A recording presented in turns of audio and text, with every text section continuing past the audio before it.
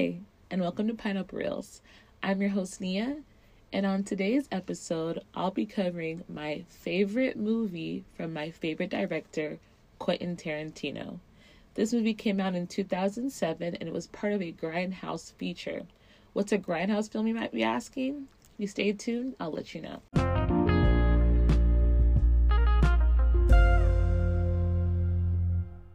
I guess girls really do get it done. Overall, my rating of this Quentin Tarantino flick is 10 out of 10. 5 stars and any other positive words that can be said about it. Death Proof takes us on the wildest ride we've ever been on with stuntman Mike, played by seasoned vet Kurt Russell, starring his group of lovely ladies played by Vanessa Ferlito, Sidney Poitier, Rose McGowan, Jordan Ladd, Rosario Dawson, Zoe Bell, Tracy Toms, and Mary Elizabeth Winstead. Death Proof is about 2 separate sets of voluptuous women who are stalked at different times by a scarred stuntman who uses his death-proof card to execute his murderous plans. Now, the stuntman is played by legendary actor Kurt Russell, and Kurt Russell does a really good job in this role of having you kind of forget he's Kurt Russell for a moment, because we're so used to him playing good guy or good characters in movies that seeing how his character in this film, it's a little bit of a shock. And so you do he does a good job of letting you truly believe he is who he is with the way he's walking and talking, the way he's dressed, his mannerisms. He's doing a very good job of cloaking himself, which I really appreciated. A grindhouse or action house is an American term for a theater that mainly shows low-budget horror, splatter, and exploitation films for adults. According to historian David Church, the theater type was named after the grind policy, a film programming strategy dating back to the early 1920s, which continuously showed films at cut-rate ticket prices that typically rose over the course of each day. This exhibition practice was marketed differently from the era's more commonly practice of fewer shows per day and graduated pricing for different seating sections in large urban theaters, which were typically studio-owned. I'm sure most people who have not seen this movie and they don't work in movies and stunts in particular have no idea what a death-proof card is, and I didn't know what a death-proof card was until I watched this film as well. So what a death-proof car is, it's a movie car. It's where the passenger seat is called a crash box. It's where the camera goes when the director wants to shoot a crash from within the car. So if you want to get the angle of what the driver would be seeing, he could be able to put a car, or she would be able to put a camera in the car a little bit easier to get different angles and different action points to go ahead and splice it together later. You can drive a stunt. You can give a stunt team any car, and for about $10,000 to $15,000, they can quote unquote death proof it for you. So what they're just generally doing is reinforcing this car so much that it can absorb shock, and more importantly, protect the person who's inside on the driver's side, which is pretty cool when you get to see these cars are going head to head.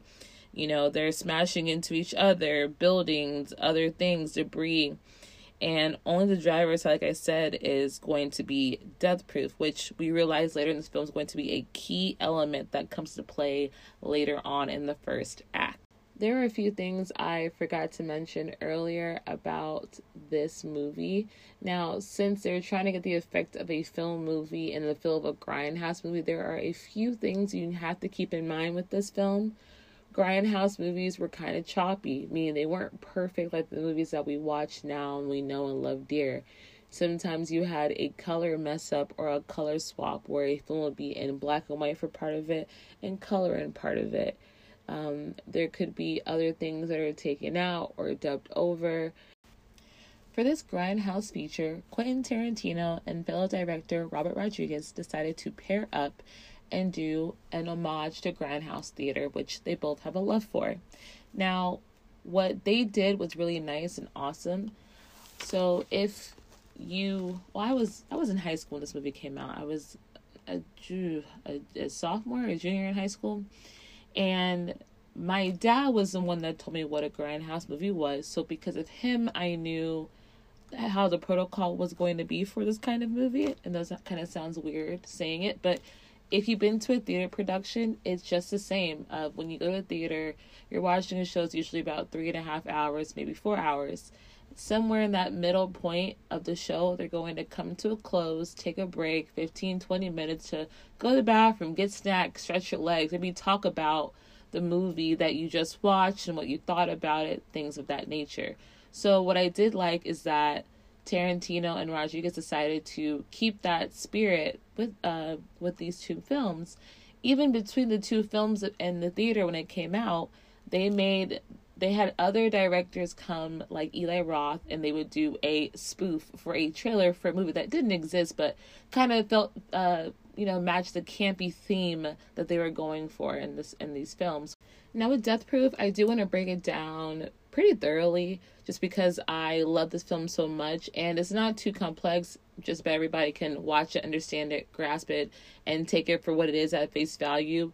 It's not any deeper than what you're seeing on screen, which in this case, in this action-packed movie, it is perfect because we don't need to be lingering on about certain things that's happening in this moment between these sets of people. Before I go deeper into this film and start breaking it down and giving my synopsis, I do want to go ahead and just give a general overview of the movie. And obviously spoilers are going to be ahead when I start talking in more depth about the film. But to start off, I love this film overall.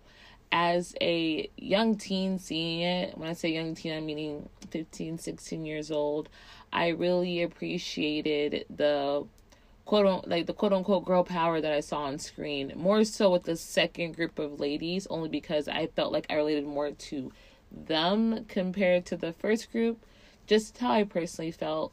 And that might be because I see myself more as Tracy Tom's character, Kim, or Rosario Dawson's character, Abernathy. And even a little bit of Sidney Poitier's character, Jungle Julia Lakai. Like I can see myself in all three of those characters just a little bit, but I can see myself in all the ladies, so it wasn't too hard to keep that in mind. But I do like how badass it is. I like that the dialogue is believable and the situations make sense. I like that it flowed naturally. I appreciated that it didn't feel like I was watching actors on screen. It felt like for a moment, especially with the chase scenes, that I'm just a bystander seeing something that was not meant for my eyes. So it's like a peek into someone's life. So I really did like that about the film. The chase scenes were authentic and real. There was no CGI used. I really liked that as well. You had real cars crashing into real cars driven by obviously stunt people. And one of the actors in this film, her name is Zoe Bell. Zoe Bell is actually a real stunt woman, and she plays Zoe in the film, ironically. And she was the woman who did the stunt work for Uma Thurman in Kill Bill 1 and 2. And Tarantino saw something in her, wanted to put a little bit more of a highlight on her, and featured her as one of the major characters in the Act 2 of this film, which I really liked as well. I think Zoe Bell is a phenomenal badass of a woman. To see some of the stunts that she's been able to do was really great. I like that from this film she has went on to do even more films highlighting her stunt work, which is nice to see. There have been a few actors in the past, like Clint Eastwood, that were stuntmen that turned around their career and they became actors. So it's nice to see that she's following suit and doing so as well. It seems to be doing really well for her. All right, let's go ahead and jump into the synopsis. Again, if you have not seen Death Proof and you would love to see it, don't want it ruined, just want to jump in it and see what it's got, this is your stopping point right now. Go ahead and pause it, watch the film, come back, listen, see if you agree, see if you feel the same way, if you notice any of the things I'm talking about. Now, if you haven't seen it and you're not gonna see it right this moment, but you don't mind it being ruined, then by all means, keep listening. I'm going to break down the synopsis for Death Proof into two parts. The two parts would be Act 1 followed by Act 2. Act 1 is going to star Kurt Russell, Vanessa Ferlito, Sidney Poitier, Rose McGowan, Jordan Ladd, Quentin Tarantino, and Eli Roth. Just those characters. In the second act, that's when we'll be getting into Rosario Dawson, Zoe Bell, Tracy Toms, and Mary Elizabeth Winstead. So we're going to jump right into it. Now, the scene opens with them driving down the road. They get to Julia's apartment, and they to grab her so they can go out on the town and get drinks. This first act is filmed in Austin, Texas. It was actually filmed on location, so they are actually driving up and down South Congress when they're in the car. You can see a few of the places that are home staples while they're driving, like Home Slice, Guero's Tacos, Joe's Coffee, and obviously, if you've ever been to Austin or live here in Austin, whenever you do see the film, it's nice to kind of see what a little snapshot of what Austin looked like in 2007, 2006 when this was made compared to what it looks like now in 2020. So they go ahead and they go meet a friend at Guero's Tacos, which is a real place, for drinks. While they're there, they bump into a friend at the first bar they go to. And that friend makes it apparent that Julia, who has a radio show, gave her listeners a challenge. If they happen to catch her and her friends on the night, if they happen to catch her and her friends out, they should approach her friend Arlene with a drink. And they should look her in the eye when they give it to her and recite a poem and call her Butterfly. If so, Arlene will give them a lap dance. Now, Arlene obviously is visibly upset with Julia for saying this on air, which Julia replies, well, if they aren't attractive, you can just lie and say that you've already done it and leave it at that. Julia, Arlene, and Shanna stumble out of that bar and go to another bar called the Texas Chili Parlor, where the owner, played by Quentin Tarantino, is there. He continues to give them more drinks and pours them shots, and they all down shots of chartreuse with him. Dov, played by director Eli Roth, and his friend wind up joining them at some point between the last bar they went to and this bar. Now, the plan that the girls have is for them to go to Shanna's father's lake house on Lake LBJ with the one rule her dad gave them: no boys at the lake house. At the bar, we're introduced to a blonde named Pam, played by Rose McGowan, who happens to have went to school with Junga Julia. And they were rivals. Both of them have nothing but negative things to say about each other, as if they were back in high school. They continue to bicker to other friends that they're drinking around about each other. Pam later asks Warren if there is anyone at the bar he can vouch for to give her a ride home. Now, stuntman Mike is at the bar, and he offers to take her home by sliding his keys down at the bar to her. And he lets her know he hasn't had any liquor all night. He's at the bar for the nachos and women, to which Pam asks Warren, and Warren complies with saying, yeah, he hasn't had any alcohol all night. Later outside on the porch, Julia, Arlene, and their friends are smoking on the porch. Arlene looks drunk and kind of leans on Julia a bit. Julia asks if she wants to invite Dov and other boys back to the lake house or just have the girls. She replies, just the girls. Stuntman Mike happens to come out on the porch around this time and gives Julia and Arlene each a beer. He looks Arlene in the eyes, cheers her with the beer, and repeats the following poem. The woods are lovely, dark, and deep, and I have miles to go before I sleep. Did you hear me, butterfly? Miles to go before I sleep. Julia looks at him and tells him that Arlene's already done the lap dance, but he doesn't buy their story and calls her a chicken shit and pulls out a notebook and tells her that anybody he thinks is a chicken shit goes in his book, and he's going to have to labor her under C for chicken shit. Arlene, not liking him taunting her, snatches her book and tells him to get ready for a lap dance, and she'll be inside later to fulfill her duty.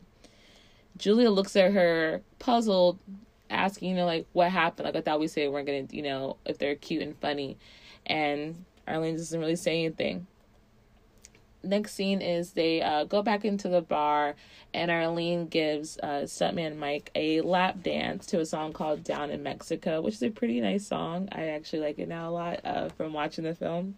I never heard of it until that movie. So now the bar is closed, and the girls, now all chummy with Pam, say their goodbyes as Pam gets in the car with stuntman Mike. And the girls, meaning Julia, Arlene, and Shanna, get in the car with their friend Lana Frank. As they begin to leave, Mike asks Pam which way is she going. She responds with an enthusiastic right, as he tells her, well, that's too bad, as there's only a 50-50 chance it would be going the same way. And since he's going left and she would have to go right, she would have to get scared immediately. After that, he peels off and books it to the left. He slams on the gas, swerving up and down the street, sending Pam flying to the back of her seat.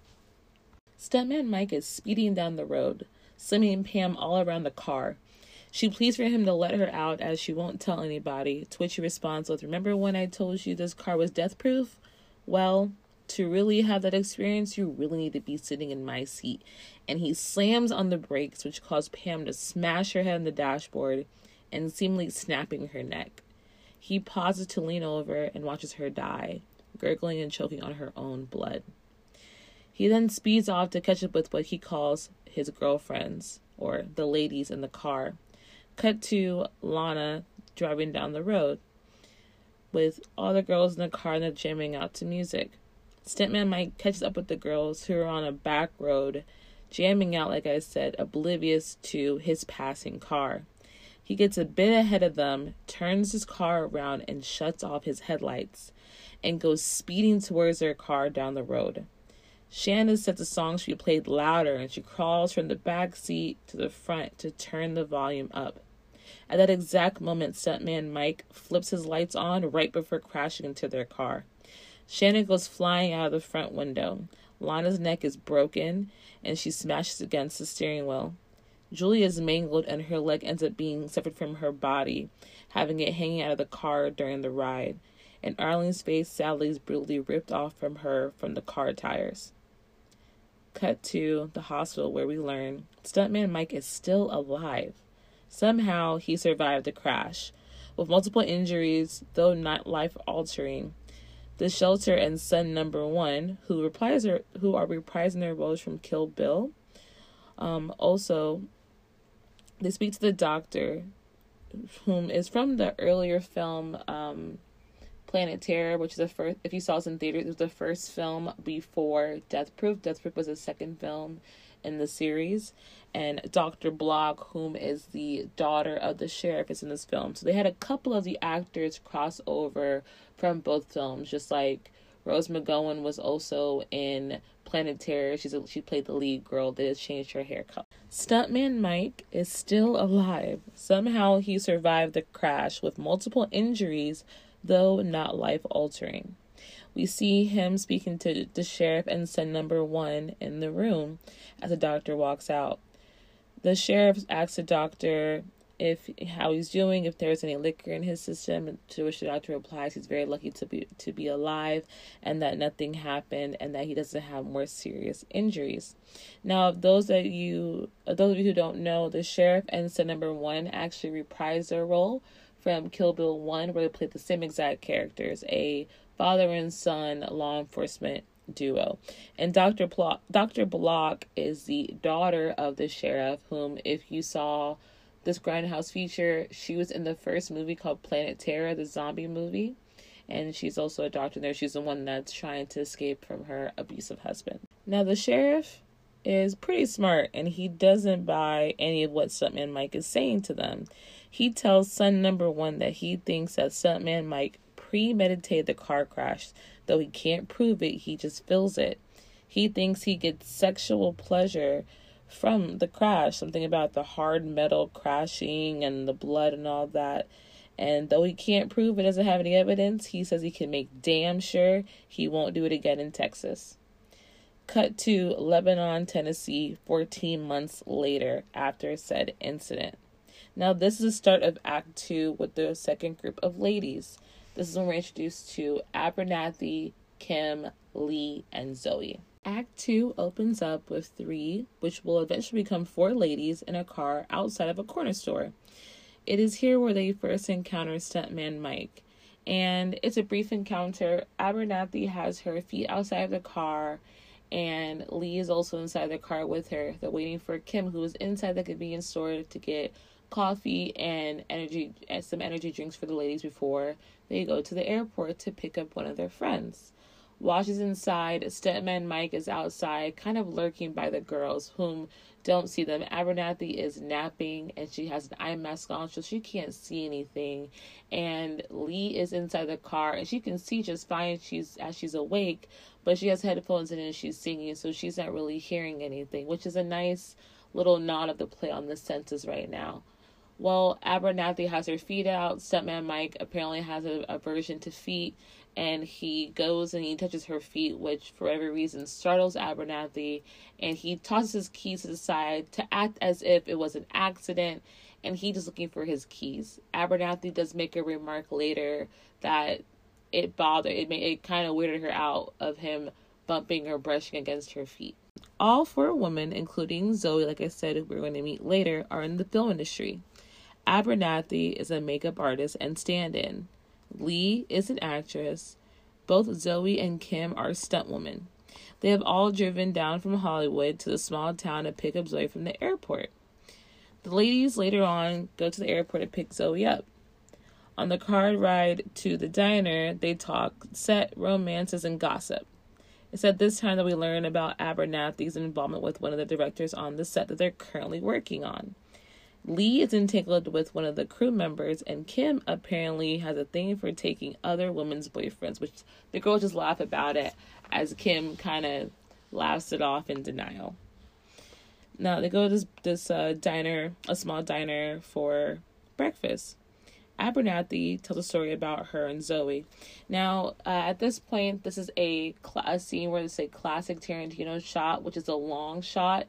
It's just actors going back and forth with no cuts in it. It's just one seamless take with the camera rotating in a circle, panning onto every person's face.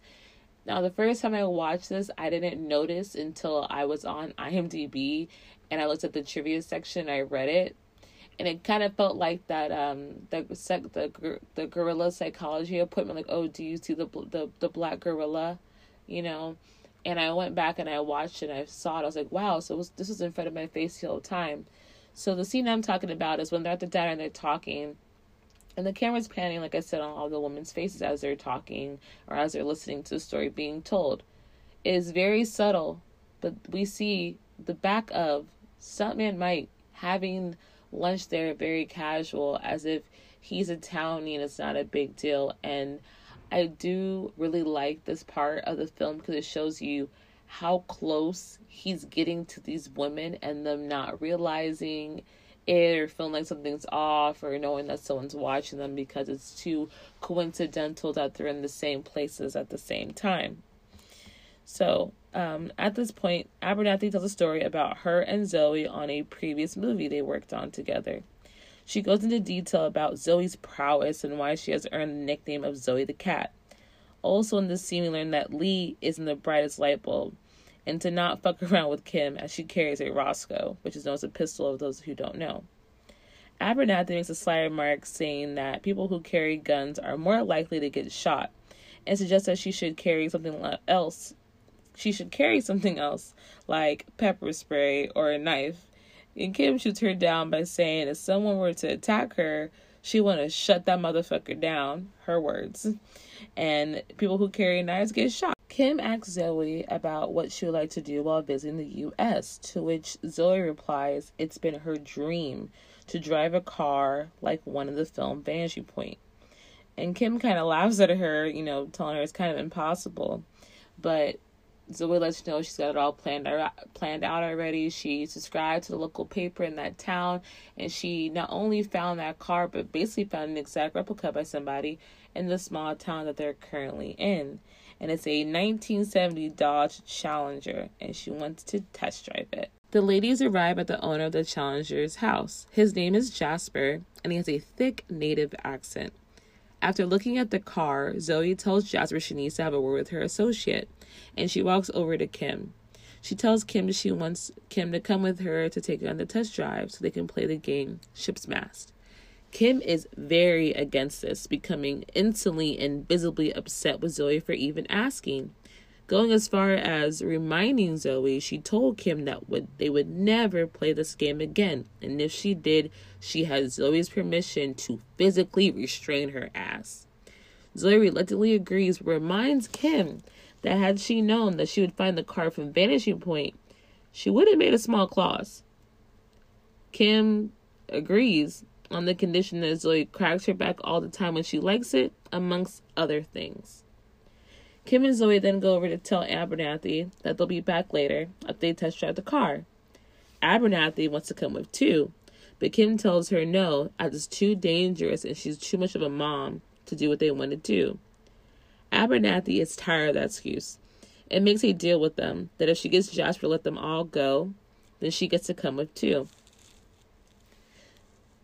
To convince Jasper, she has to kind of insinuate that Lee is an adult actress. And while they're gone, the two of them can get to know one another. The ladies honk the horn before leaving and let Lee know that they'll be back later come get her. They stop the car in the middle of the road. Zoe and Kim get out and discuss who will start first. Zoe will start. She asks Abernathy for her belt, and out of some reluctancy, she gives it to her. Zoe and Kim tie the belts on either side of the cars by the window. The girls then speed down the road, and Zoe climbs out of the car window onto the roof and eventually sliding down the hood of the car. While this is happening, Stuntman Mike is watching them nearby. He then speeds off towards them. As they're driving down the road, at first Abernathy's a little bit scared, and then Kim convinces her to climb to the front to just enjoy the moment that they're having. And for a brief moment, Abernathy on her face looks like she's having fun. It's freedom that we get to see from her, something that she doesn't do often, but the adrenaline is really getting to her, and she's just enjoying the moment for what it is. A very fun time with a group of her friends. Stuntman Mike catches up with the girls and slams into the back of their car, starting a hair-raising car game of cat and mouse. This freaks the ladies out and confuses them. He continuously slams his car against theirs, which leads to Zoe losing her grip on the belt as they slip more and more out of her hands. Eventually, she's holding on to the hood of the car by her fingertips, holding on for dear life. He gives him a final hit that makes Kim swerve so hard that Zoe goes flying off the car. Stuntman Mike gets out of his car and happily tells the girls that it was fun and starts to head off.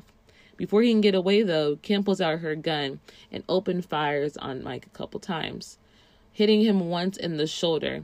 He takes off down the road while Kim and Abernathy grieve for Zoe, only for her to pop up, waving her arms, saying she's okay. The ladies decide that they want revenge. Zoe finds a pipe on the ground and they take off on the hunt. Meanwhile, Stuntman Mike is screaming and crying due to the bullet lodged in his shoulder. He pulls out a bottle of liquor from his glove compartment, drinks some of it, and tries to clean off the wound with it. As he goes for another swig, he gets slammed from the rear by Kim.